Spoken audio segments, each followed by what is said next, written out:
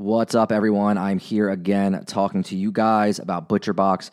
You guys know I've actually used ButcherBox before they were a sponsor. It's just really good meat at a really good price. You don't have to go to the grocery store. You don't have to worry. The beef is 100% grass-fed. The chicken is organic. The pork is humanely raised. The seafood is wild-caught. It's just good quality stuff. You save a lot of time. It's convenience.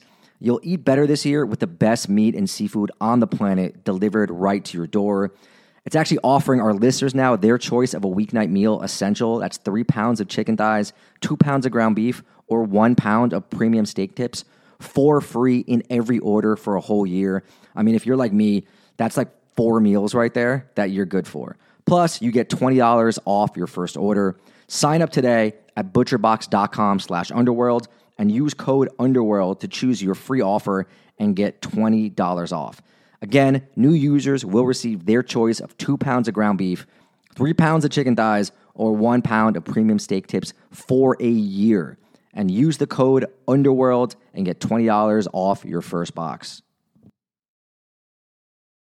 This episode is brought to you by JLL. Get an insider view into the world of commercial real estate with JLL's podcast, Trends and Insights, the Future of Commercial Real Estate. Whether you're curious about making cities more sustainable, the evolution of office space, or AI opportunities, this podcast will help keep you a step ahead. Tune in for candid conversations with business leaders about the biggest trends impacting how we live, work, and play. Subscribe to Trends and Insights now at jll.com/podcast.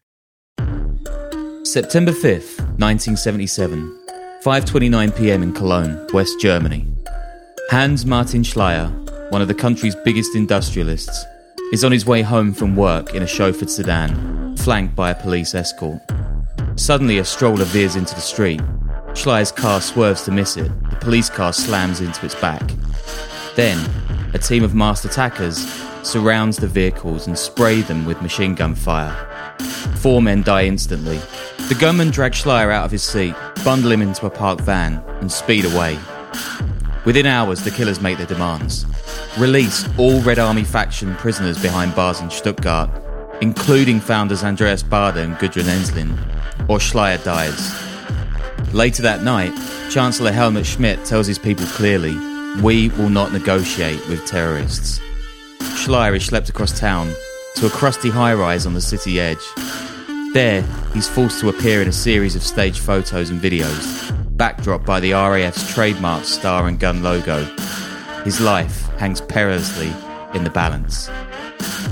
Since the 1976 suicide of Ulrike Meinhof, the RAF spiritual leader, its followers have gone on a murderous rampage, killing West Germany's Attorney General and the leader of the country's biggest bank. But Schleyer's kidnapping is something else, calculated and coordinated with folks outside the country, planning something even more grimly spectacular. A bloody period called the German Autumn is just beginning. Will the RAF blackmail the West German state? Weeks later, Schleyer appears in another video, his head hung low, desperate. "In my current situation," he says, "I wonder whether something more really has to happen to make it possible for the German government to decide. Or something more definitely is about to happen." It's October 13, and in the Majorcan city of Parma, Lufthansa Flight 181 is about to take off for Frankfurt with 86 passengers on board. Just minutes later, the RAF's violent campaign will take its latest mad twist, one the entire world will watch play out in horror. Welcome to the Underworld Podcast.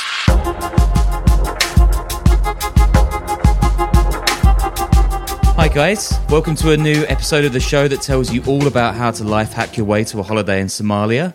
I'm your host Sean Williams, and as always I'm joined by my man Danny Gold for the long-awaited second part of our deep dive into the Red Army faction, or the Baader-Meinhof gang.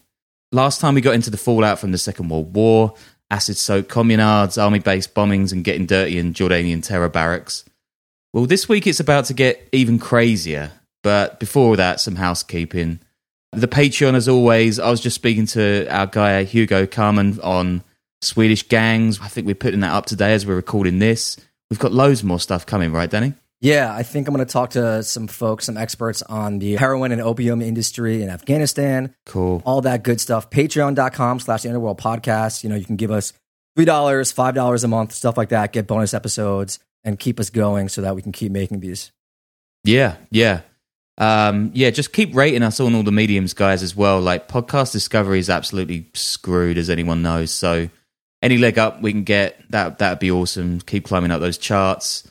Yeah. Is there anything else that we should be mentioning right now? I have a recommendation for a show. I'm watching The Defeated on Netflix, which is about the immediate post-war Berlin and kind of deals with some of the topics we've talked about. Oh, damn. Part one of this and this one. I mean, it's like, bro, all the ingredients are there for it to be great. I mean, it's still worth watching, but it's not as good as like something that would have been based on Naples 44. You know, that's sort of just immediate post-war, even though I guess the war was still going on. But you know what I'm saying? Like the occupation of these countries after they were defeated. It's just, you know, all sorts of criminal banditry and just savagery. And it's really, it's interesting. It's on brand, for sure. Yeah, it is. It's definitely on brand. So where were we? Oh, yeah, complete chaos. The Red Army faction or the Baader-Meinhof gang, whatever you want to call them, they grew out of the Berlin Commune movement, and they really got a break, I guess, when one of these leftist supporters was gunned down during a visit by the Shah of Iran. And that really just sent the ball tumbling on a bunch of high-level arson, bombing attacks, and then they kind of took it up a notch and started bombing US Army bases, killing people. They even besieged a West German embassy in Sweden. And then they went on trial, and then they went to prison in a special built place at Stammheim near Stuttgart. One of their leaders, Ulrike Meinhof, she's dead. And by this point, the other founders are locked up. And these guys, they really wanted to take down the system. They believed in Marxist, anarchist ideology. They really wanted to tear down the German system they thought hadn't cleaned up house since the Nazi times. And they had a point. There were loads of Nazis in high-level positions all over the country, and they really wanted to tear that all down. They didn't think that Germany was kind of recognizing its role in the world and the horrible things that it had done. Come 1977... Ulrike Meinhof, she's been dead for several months. And the founders, they're actually locked up behind bars in Stammheim, this place near Stuttgart. And there's a new generation of RAF terrorists now, though. And they're about to go global. Schleyer, the guy we mentioned at the top of the show, he's hidden away in a crappy council estate. And his captors say they're going to kill him if the German state doesn't release the founders. And there's a plane taking off in Mallorca that's got some unexpected cargo. And first, it's probably a good idea to explain who Hans-Martin Schleyer actually is and why his kidnapping is so important. His name just sounds important, and the title, like industrialist. I don't think that exists anymore, but it conveys importance. It's like robber baron stuff, right? Yeah. Schleyer is head of the Federation of German Industries, which is a pressure group, but he's way more than that. Pressure group is like lobbyists? Like lobbyists, yeah. Born in 1915, Schleyer grew up an enthusiastic member of the Hitler Youth, and he was an SS officer during the war. Yeah, so not exactly the sympathetic business guy, huh? Not at all. And remember what we're saying about this failure to root out Nazis in post-war West Germany? This guy is the perfect example, and he's even known as a fierce critic of student movements, labour disputes, and yeah, of course, communism. And he appears on TV as a firebrand right-winger. I mean, the guy's literally a card-carrying Nazi, and folks are just like, yeah, we'll have him at the top of the game. I mean, come on, guys. And like we went over in the last episode, the RAF has already killed an Attorney General. And in July 30, 1977, just before the Schleyer attack, 3 members had walked into the Frankfurt home of Jürgen Ponto, head of the Dresdner Bank, and shot him in his living room. Apparently, they'd been trying to hold him hostage, but when he said, quote, "You're truly insane," one of the 3 shot him before a second just goes to town, shoots him half a dozen times, and leaves him to bleed out on the floor. It's kind of an amateur move, right? To go through all that work to kidnap an important official and then just shoot him because he is mean to you. The whole thing is clown show for a lot of it as well. The 2 shooters actually from that killing, they're arrested, but the third, a woman who actually knew Ponto and got them buzzed into his home, she flees over to Communist East Germany, where she's sheltered by its secret police for almost a decade, which is crazy. And over 300 finance workers marched through Frankfurt after that killing. So by the time of Schleyer's kidnapping, West Germany is kind of spiraling out of control over all this terror. Folks are being rounded up by cops, armoured cars patrol the streets, academics are being denounced as enemies of the state, and young people are protesting this evil they see at the heart of German society.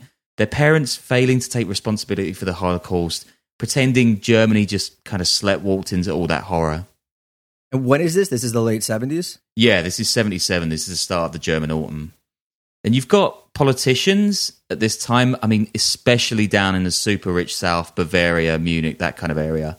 They're saying that the RAF's lawyers have been handing them guns, radios, and all kinds of things in Stammheim prison. Others want a formal denunciation of the group or risk being blackmailed from jobs, which is kind of pretty extreme police state stuff. Politicians call for a raft of new anti-terror laws, and they're going to severely restrict the rights of all Germans. Says British journalist Jonathan Dimbleby at the time, quote, "There is an unspoken thing. Unambiguously for the state, then you're against it. And enemies don't deserve civil rights." So things are getting wild. And then on October 13, all hell breaks loose. Dale, let's have an aviation-based soundscape. Bro, just say airplane sounds. What is aviation-based soundscape? I reckon Dale is going to do something pretty fancy. I'm just teeing it up. Remember that Lufthansa jet that I mentioned? Well, there's a group of beauty queens getting on it from a pageant, and they're running late, like really late. Because of this, the airport lets them get onto the tarmac without going through security at all. And one of them noticed a guy she's never seen before, and he slips by too. Pro tip, if there's some guy sneaking past security with a crowd of women he doesn't know, probably give him a pat down, even if he's just some weird creep. Yeah, it's a bit much for airports, but for like douchey nightclubs, it's kind of a power move. Well, this guy, he actually turns out to be a 23-year-old Palestinian named Zahir Yusuf Akache. And he's got 3 accomplices on the plane, 2 women and a man, and they're all members of the Popular Front for the Liberation of Palestine, the PFLP, which is a secular Marxist terror cell. Now, PFLP, these guys formed in the ashes of the Six-Day War, and they've got a lot of previous with planes and airports. And in fact, also palling up with leftist revolutionaries around the world. In 1972, the PFLP teamed up with Japan's Red Army and massacred 26 people at Lod Airport in Tel Aviv, carrying weapons in violin cases and opening fire on arrival in Israel. Interestingly, in 2010, an Israeli group wins a case against the North Korean state for financing that attack. Obviously, North Korea doesn't respond, but still, pretty crazy. And why Israel? Well, apart from the obvious, this is a really great bit by the historian Jeffrey Herf. Quote, "For the West Berlin Tupamaros," they're the Uruguayan guys, right? "A focus on the Nazi past and the fate of the Jews was an expression of neurosis, a kind of guilt complex that stood in the way of psychic health and clear thinking. The Israelis were the new Nazis, and the Palestinians anti-fascist heroes. This line of reasoning lifted the burden of the Nazi past from its advocates and opened the way for West German radicals to attack Israelis and Jews with a clear conscience." Jesus. Yeah, that is wrong. Anyway, back to the jets. Do you know that the first plane hijacking was actually in 1931 in Peru? This is a pub quiz moment. When an American guy called Byron Richards, he was surrounded by revolutionaries and captured for 2 weeks. Anyway, by the 1970s, hijackings are old hat. I mean, it's pretty crazy how they just go nuts in that decade. Something must have happened. Anyone with any ideas, send us a message, theunderworldpodcast@gmail.com. Dude, there's a whole book on this era. I think it's called The Skies Belong to Us. Oh, man, I want to read that. Yeah, it goes through a couple characters, but it kind of talks about this phenomenon that was just crazy in the 70s with hijackings happening like every other week. I haven't read it. I should, and we should also interview the guy who wrote it. Why did it take until 9/11 to bump up security at these places? Like, people are hijacking planes every other day. There was security before 9/11. It just wasn't as crazy with taking off your shoes and stuff like that until, obviously, that. Yeah, please open your violin case, sir. Oh, there's a AK in it.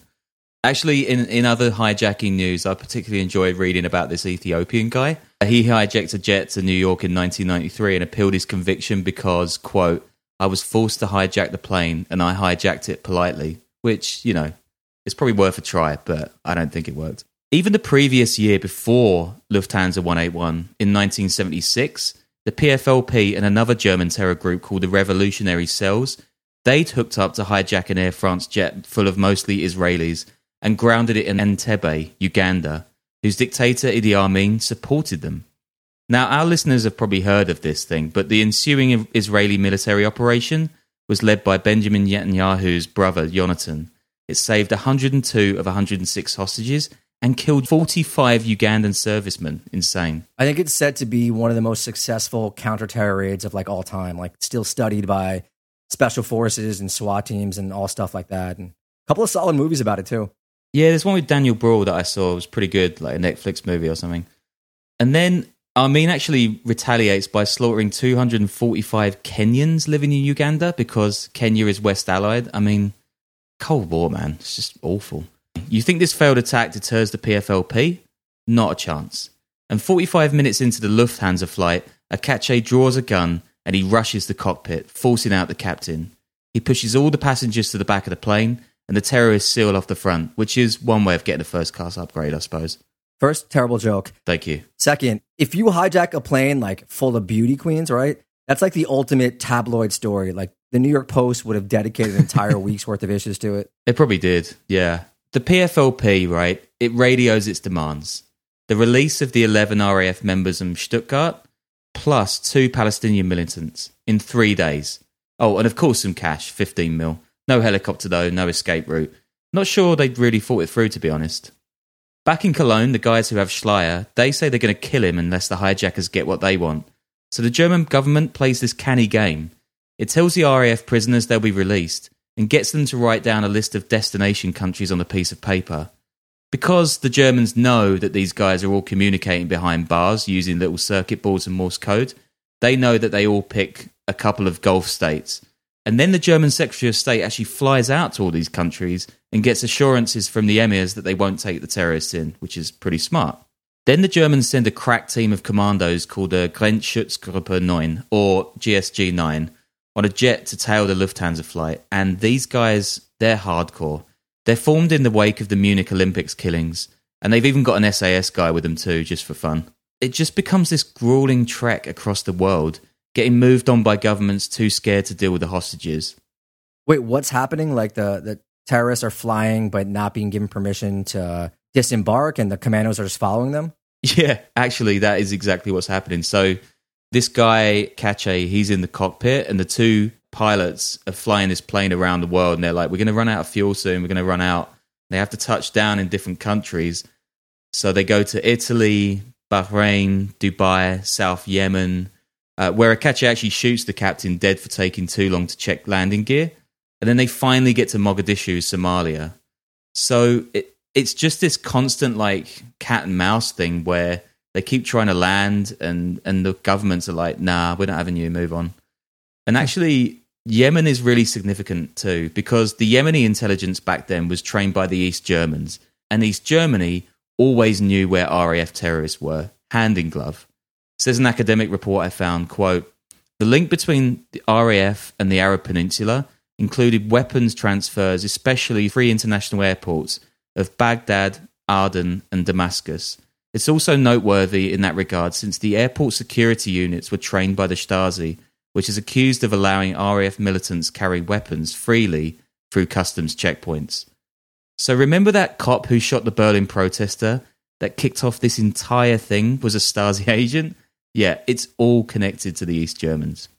By the time the jet touches down in Mogadishu, it's October 17.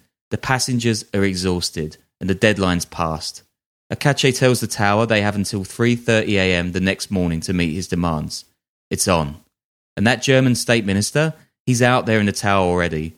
And he says the RAF prisoners are on a flight there from Stuttgart and they'll be there in 7 hours. So there's a timer on this now. Okay, this is a crazy one. The highly anticipated second season of the hit podcast Proof is finally here. Proof is an investigative true crime podcast co-hosted by Susan Simpson of Undisclosed and Jacinda Davis of Evil Lives Here. Proof made headlines for its first season in 2022 after proving the innocence of 2 Georgia men serving life sentences for murdering their friend Brian Bowling when they were just 17 years old. So 25 years later, on December 8th, 2022, both men were freed based on evidence that was unearthed in Proof, in the podcast, which, again, insane. In the second season of Proof, Murder at the Warehouse, it's called, Susan and Jacinda, they're back on the case again, this time traveling the streets of Manteca, California, to uncover who really murdered 18-year-old Renee Ramos. On June 5th, 2000, Ramos's body was found buried under a pile of debris inside the shell of a new Home Depot building.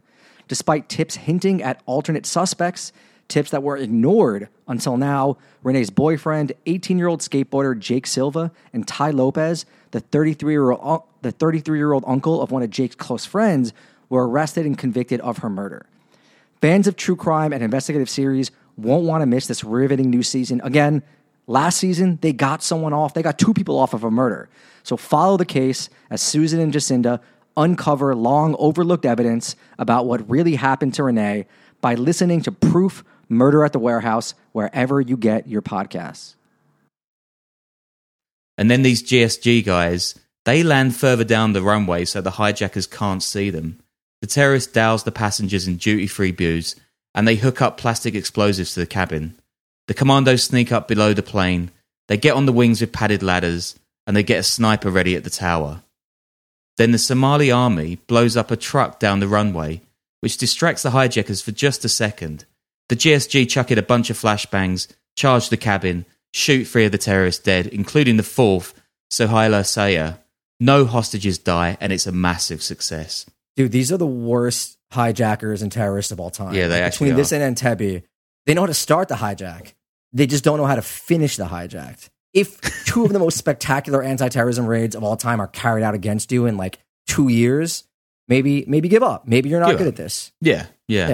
Maybe focus on like petitions or something. I don't know, but like it's not working for you. Yeah, just do a GoFundMe. It's probably going to do better, right? By the way, the attacker Saleh, the woman who got shot but survived, she's still alive. She was convicted in Somalia, but she wound up fleeing to Oslo, Norway, before German authorities tracked her down in 1995 and sentenced her to 12 years.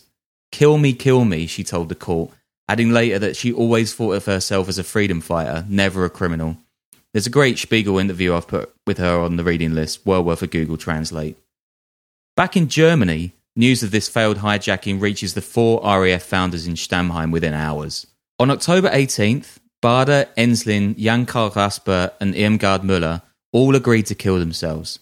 Bader and Rasper by gunshot, Enslin via hanging with speaker wire, and Müller, she stabs herself 4 times in the chest, sort of a modern seppuku, and she survives. In fact, she's still around today. I really want to get one of these old hoods on the show, so stay tuned. Dude, you're getting a little too thirsty right now. Like, be easy or just go knock on some doors. Tone it down. All right.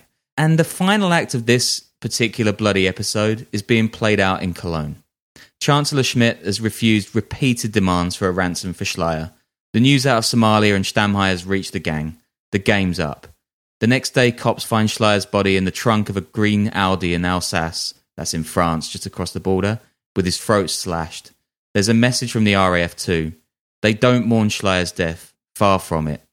His, quote, miserable and corrupt existence was revenge for the deaths in Stuttgart and Somalia. I mean, the terrorist hijackers get murked, and so does the SS officer. So it's kind of like, you know, we try to keep our politics out of this, but it kind of seems like a win-win from where I'm standing. Yeah, you make a good point, to be fair. And they continue in this letter, quote, we will never forget the blood shed by Schmidt and the imperialists who support him. The fight has only just begun. And, I mean, I feel this moment needs a bit of a page break. That's like this crazy act of this German autumn. So, like, how was your little holiday, Danny? I don't know. I've been enjoying cricket in England, walking loads. Is that good? Yeah, it's great. All right, yeah. All right, let's get on to the final part of our Baader-Meinhof adventure. With the freeing of the Lufthansa hostages and Schleyer's slaying, the German autumn is over. But the RAF lives on. There's massive controversy over the deaths of Bader and Rasper in particular. The 2 guys had shot themselves. The wounds themselves were both in the back of the neck, execution style, and their lawyers are saying it's not suicide. Says one of them, quote, I can't imagine how pistols were gotten to prisoners that the West German government calls the most dangerous in the world in a maximum security prison supervised in an incredible way every day. Well, cops tell a Washington Post reporter on background that Bader had also fired his gun twice into the cell wall to make it look like a murder. Says Germany's interior minister, quote, some people will push their treachery so far as to make their own suicide look like an execution. And I mean, it's no jet fuel melting steel beams. But you can imagine pretty much no RAF sympathisers are going to believe their heroes aren't getting whacked by the government. And leftists riot across Europe for their fallen comrades, especially in France and Italy where sympathy's really high. In December 1977, local media unearths a group in Gothenburg, Sweden, claiming to be the Red Army faction Sweden, which, according to a US official, finances itself by robbing post offices at gunpoint. It, quote, aims at the overthrow of Swedish society, which I know we're going to do an episode of gangs in Sweden really soon, and it's pretty mad what's going on there. But I can't help but feel like violently overthrowing Sweden just still sounds kind of quaint. In 1978, US authorities believe RAF terrorists are taking refuge in Central and South America, which becomes a little clearer when they bomb a Lufthansa office in Bogota, claiming that it, quote, marks the beginning of a number of attacks against German and US monopolies that plunder and exploit the world's oppressed people, according to a US cable.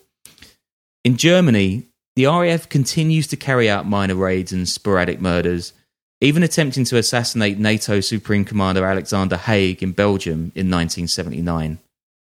And it continues to rob and firebomb and do all of the stuff it had done before the German Autumn. But a lot of the sting has just been taken out of the gang. And in fact, the events of 1977 do end up having some positive effects. Here's a quote by filmmaker Andreas Weil, whose movie If Not Us, Who gets into Germany's post-war chaos. Quote, Germany had to go through these events to come into its own. It became more democratic and made room for a new party, the Greens, and a newspaper, the Tats. Suddenly a sort of democratisation movement arrived for the left side of the political spectrum, which has been good for the country as a whole. The political landscape changed. The possibility of having an influence on the political system, even from a left perspective, didn't exist before. And Weyer goes on, quote, the idea that someone like Schleyer or some other functionary is now solely responsible, and that by controlling him, threatening him, or even killing him, the world has become a better place, this idea has been disproven. The battle for change no longer has a clear goal. So basically, most of these guys are realising that slashing the throats of former Nazis is probably not the best way to get what you want. Still okay with that aspect of their methods. It really sounds like an Eli Roth film, doesn't it? And loads of later attacks by the RAF are basically pretty rubbish. There's failed shootings, botched robberies, bombs that don't go off. But they still do kill business leaders and army officials. In 1985, they murder a corporate fat cat called Ernst Zimmermann, and they set off a bomb at a US airbase, killing 2 Americans. To date, the RAF has been accused of 34 killings. Few as high profile, though, as the one it did in 1991.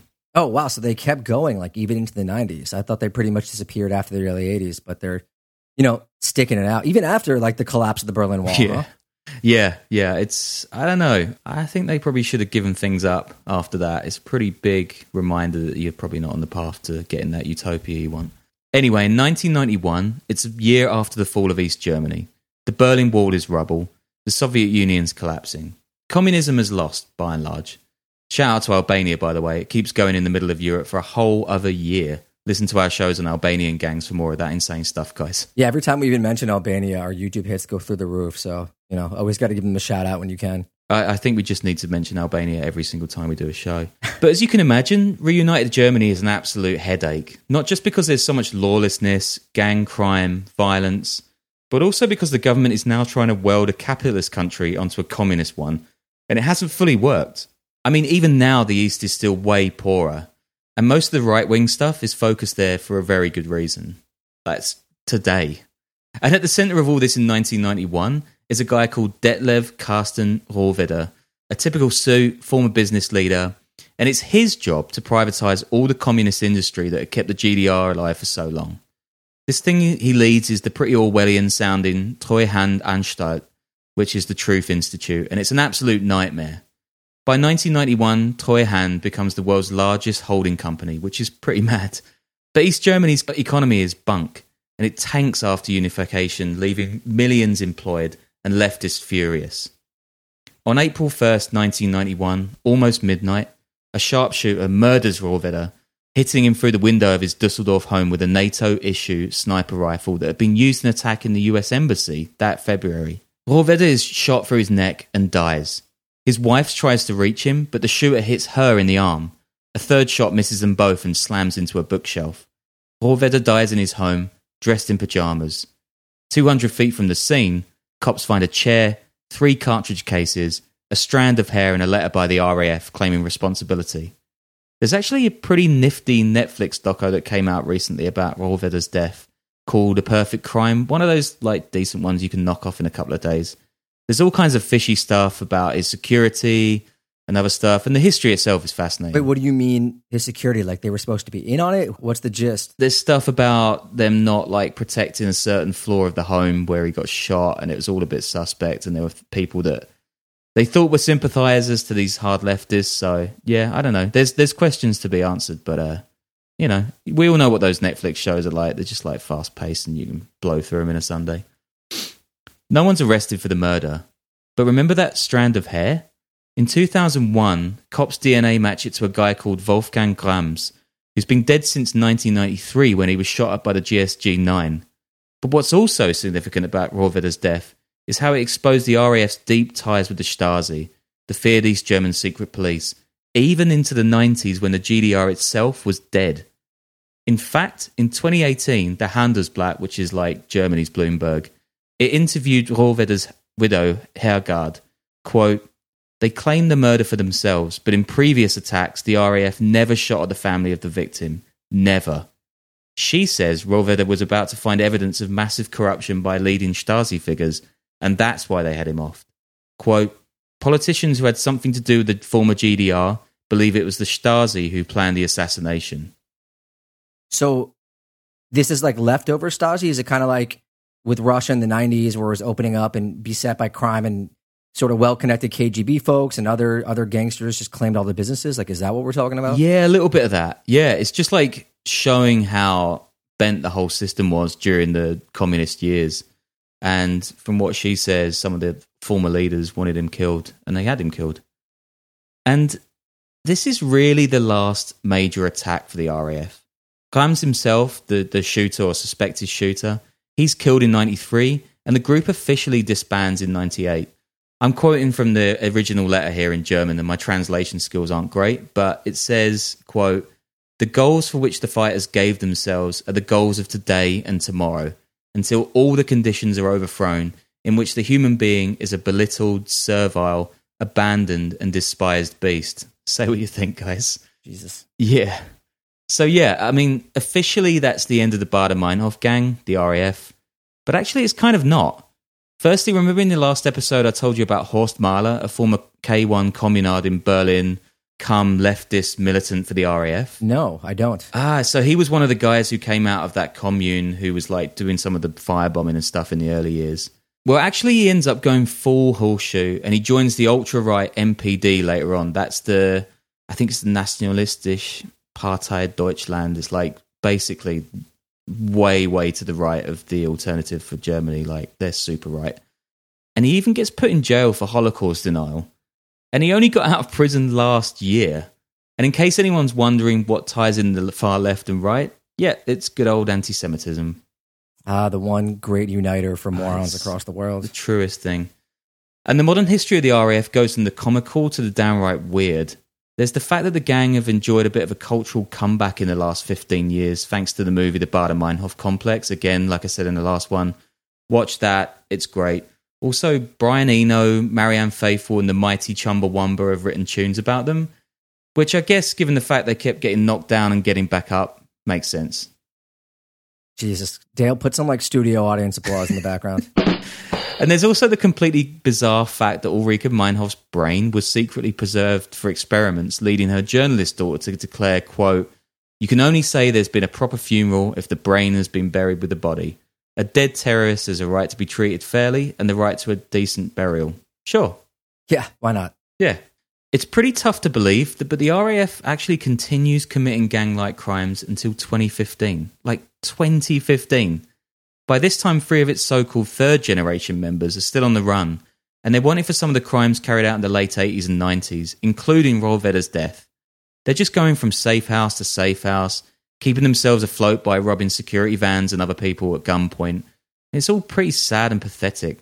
Both attempts by the gang to rob vans fails in 2015, and they actually haven't been seen since. I'm kind of shocked that the modern German police can't even catch these guys. I mean, no wonder the Berlin clans from episode 2 are doing whatever they want. They are. I mean, they're still on the ground. It's insane. And the group keeps on making headlines over here. Even as late as this January, some foresters discovered a barrel full of documents and, quote, unknown liquids relating to the RAF. I really hope that's like explosive liquid. By all accounts, they're pretty much dead today as a concept. I mean, yeah, like you were right. They totally should have given up after the wall came down. That should have been their signal to get out. But I guess the remnants were just kind of chancers, clowny gangsters. So after all of this, what is the RAF's legacy? Well, it kind of depends who you are. File, the filmmaker I mentioned earlier, he points to a conversation Gudrun Ensslin had with her father as a young woman to show their flawed logic against the state. She asks him, quote, "We don't want to be accused of having seen something and not done anything."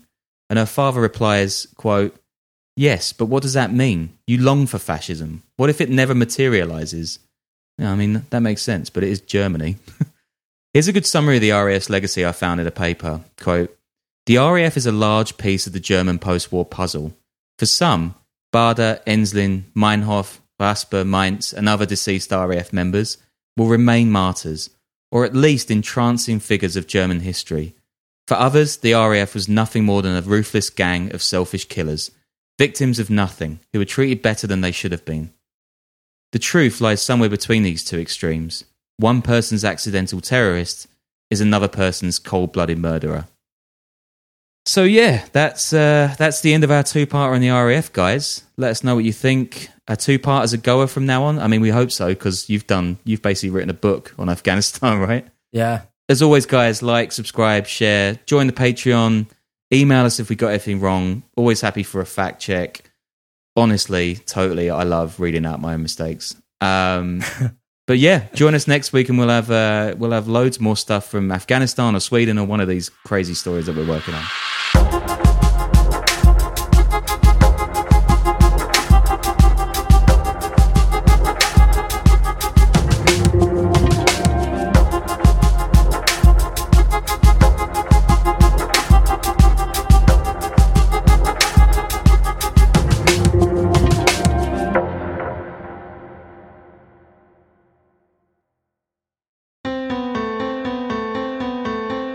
This is Monsters is a true crime podcast and YouTube channel where I tell the stories of the worst people on the planet. Though the stories of the victims are told, we focus on the monster who carried out the evil act. The show is split into seasons, and each season has a theme. In Season 1, we covered cases of filicide, which is the act of a parent killing their own child. In Season 2, we covered cases of people killing for love. We recently finished up Season 3, where we covered cases of parricide, which is the act of someone killing their parents. Tune in now as we start Season 4, where we dive into the minds of family annihilators, sick individuals who decided to destroy their entire families. Check us out anywhere that you listen to podcasts or on YouTube by searching This is Monsters. Everybody in your crew identifies as either Big Mac Burger, McNuggets, or McCrispy Sandwich. But you're the Filet-O-Fish Sandwich all day. That crispy fish, that savory tartar sauce, that melty cheese, that pillowy bun. Yeah, you get it. Every time. And if you love the Filet-O-Fish, right now you can catch two of the classics you love for just $6. Limited time only. Price and participation may vary. Cannot be combined with any other offer. Single item at regular price. Ba-da-ba-ba-ba.